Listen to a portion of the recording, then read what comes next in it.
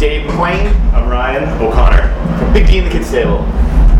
So, I hope I don't tread too much ground of the last interview you guys had just did, but the last album you guys did was Stomp and Stroll, which was a double album, so a little bit different for you guys. Can you talk a little bit about the making of that album? Well, I think what's interesting about us is, I always say there's people who want to be in bands and there's musicians. Like, people who want to be in bands might write that perfect 10-song record because it's really good for the industry, or 12 songs at the max, and really be strategic about it. And that's great because they have a purpose, and they want to be in a band and get really big. Musicians, they don't have that luxury. It's like we're infected with this terrible thing called music, and we can't let songs not see the light of day, and we all are songwriters, so we can't bring ourselves to just choose 10 songs. Right. We're working on it. but how it goes with something like 20 songs, and yeah, so this one was 2 records, and we have so many different styles that whenever anybody presents a song to the band, we want to do it for them, you know what I mean? So it just came to be that we used all the ideas. Yeah. Now, what inspires you to write a song? I think, us as a group, I think we work really well together. We've kind of figured out how we're going to write songs. Whether it's just touring and stuff, everybody's in the van or whatever. People are playing music. People are kind of showing each other new things or different things that they're listening to. So that definitely gets us all talking. And just I think we're really good at getting on the same page as far as what we want to. Once we do decide, what genre we want to do. We're pretty good at dialing that in. So I think the idea of the album coming up and everybody's going to write songs is pretty exciting. So I think that kind of inspires us to get the creative juices flowing, as they say. And sometimes, as you see, years go by and different trends and different styles become more popular than ones that used to be popular. I sometimes fill in the gaps. I'm sometimes inspired to write a song that I feel like that bass isn't being covered anymore. Do you know what I mean? Like, if punk starts becoming really popular, I'm not drawn to write a punk song, I'm drawn to write a thrash song, because I don't even know if the youth knows the difference. You know what I mean? At this point? Sure. Or with all those ska songs we've been playing, there wasn't any ska bands that we liked ska a lot. So we wrote all these ska songs to make sure the genre was still afloat. So sometimes I'll be inspired to write a song because I don't see it on the playing field, and I get worried for the poor genre. I'm like, wait a minute. You think it's important to keep ska and those types of styles alive? Now that the Interrupters are here, and there's a lot more new popular bands. Like I'm saying, it's less important to me to make sure to write just those songs, because they're covering the bass. I find whenever a genre is sinking, we try to reinflate it. Now, you guys are from Boston. What is the music scene like there today, as opposed to maybe when you first started? Has it changed? Has it evolved? Do you guys still fit in there somewhere? Or how does that work for you? Celtic thing, obviously. That probably bolstered everything. Skyline, Right. But with basic Boston hardcore, and when I mean hardcore, I mean like the Mighty Mighty Boston's are included in that Boston hardcore, even though they're a ska band.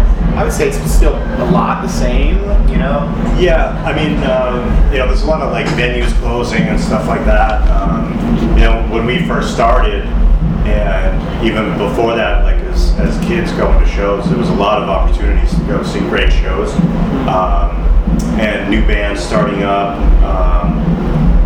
Whether it's matinee shows, all ages shows, they're getting a little difficult to put on in Boston for whatever reason. But I guess it's still the same. You don't have the tiny club. The all ages all things. The punks go, or all the whatevers go. They don't have that anymore. But I think there's still young people still inspired by what's going on in Boston before to start new bands and stuff like that. And I think what happens is the reason why Boston and oftentimes New York and Chicago have a certain sound is I really do believe it's because our winters are so tough and long, and you have to do a lot of shoveling, and there's a lot of life. God, I keep trying, and I keep having to, like, when can I get a break? Right. There's a lot of that in those cities. So I make a joke sometimes that sometimes I'll try and write like a really nice Tim Armstrong, isn't everything going well, isn't everything like cool and happy and sunny ska song, and by the end it always has like piss, nails, complaining, and, it's always I can't put it. It's like if I put the sun through my body, it would come out the moon. You know what I mean? Like, yeah, damn it, why can't I do it? So I think that the brutality of our winters keeps us writing songs with a dash of angst. Yeah. Well, what keeps you motivated to do this? So many years later. I mean, you've been over 20 years now. Yeah. Well, originally, I was going to high school. I think I was like 16 years old, and I had a cassette of Operation Ivy's Energy. And like I said, I was just so bummed out that I had to go to. I was in high school. And it was so early in the morning, and it was snowing, and I was just like, "What is this world?" And like, I hate this, And I put Operation Ivy in, and they put me in a good mood like a light switch. And I appreciated that so much that I said, when I grow up, I want to be able to do that for other people. And that's what people say sometimes our music can do for them, and so that's why I did it. That's why I did it. You did it because of the checks. Well, I was always chicks. I was always inspired as a kid growing up, like all the videos on MTV and stuff like that really gets you psyched to be in a band. Like, what is this? Yeah, what are they doing? Do this. But yeah, I mean, I was always kind of like what I was getting at before with the Boston scene. When we were growing up, we benefited from a great thing that we had. You could go to, like I said, all age shows, matinees, blah blah blah, like every weekend, and you could see some great stuff. The Boston's were there for us. You can be 14 or 15. Yeah. Once I heard the Boston's in like 7th grade as a saxophone player, I was like, oh, great. I don't have to be a jazz guy or a classical guy. I can do what I want to do. Like, there's horns in this band. That was huge. That was so huge. So I think we were pretty lucky growing up in Boston at that time. Everything you need to get inspired to be in a rock band or a punk band or whatever, and just play live music. What have been some of your favorite Warped Tour experiences over the years? Because you guys have done this so many times. I'm sure you probably have a million stories and things like that. The Little Bitch videos was really funny.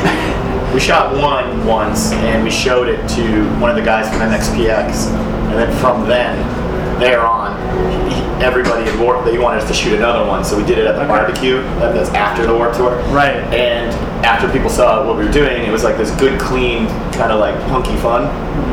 So we had to do like 32 Little Bitch videos later. You know what I mean? So that's always been really funny that people are drawn to want to do that video with us. Yeah. But other than that, I think when Tim Armstrong introduced me to Lars Fredriksson, and it was just a surreal, silly experience.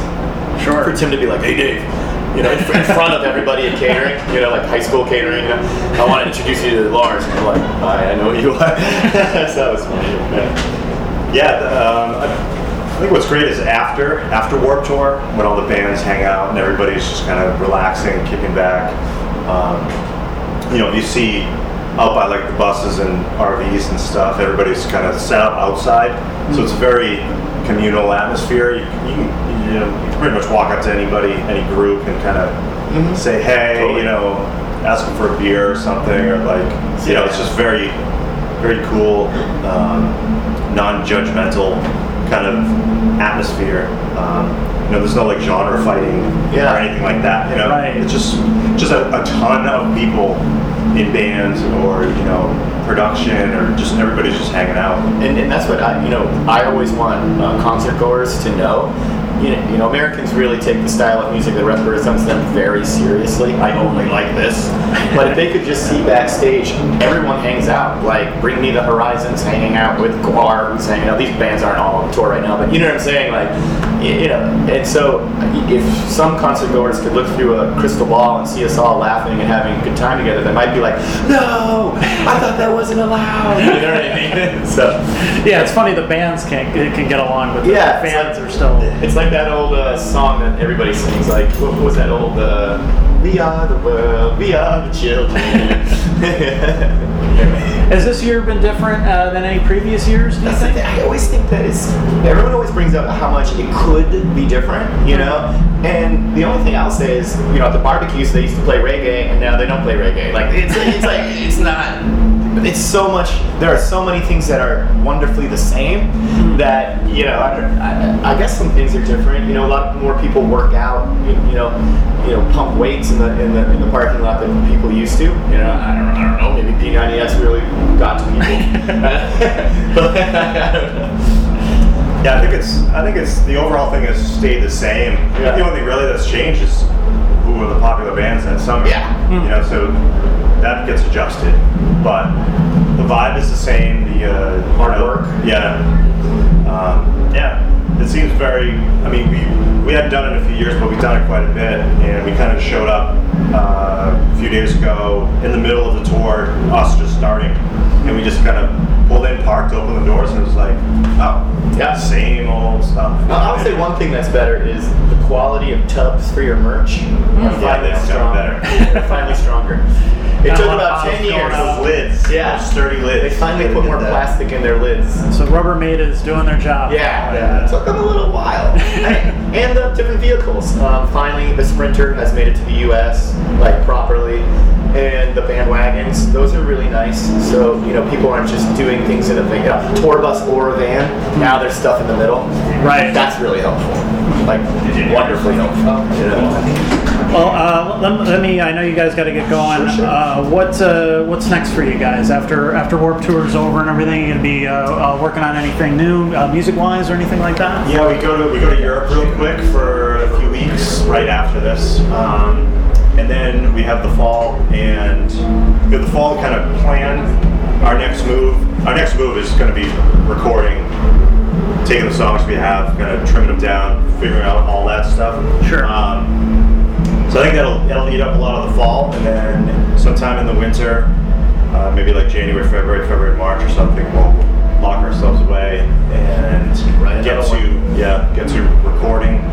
And I think it's gonna be great. It's always you're either touring or writing or recording, you know. So sure. Yeah, there's always something we going gotta on. do the next thing. And like if we're not touring or recording, we're like, I don't know, like just organizing merch. Like we're always like at least organize the weaponry before war. You know what I mean? Like make sure everything's ready. You know, like we're always kind of we're desperately addicted to playing music. So it's like even if we're just putting up posters or things in the rehearsal room, we're just living it every day.